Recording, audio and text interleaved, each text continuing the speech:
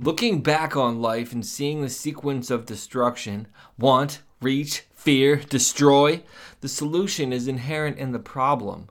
Want, allow, faith, accept. Once the destruction sequence is initiated, how do I stop it?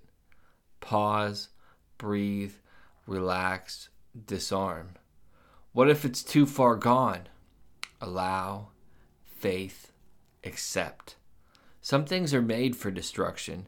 In the Greek sense of apocalypse, an uncovering or disclosure of knowledge, some beautiful things grow from chaos.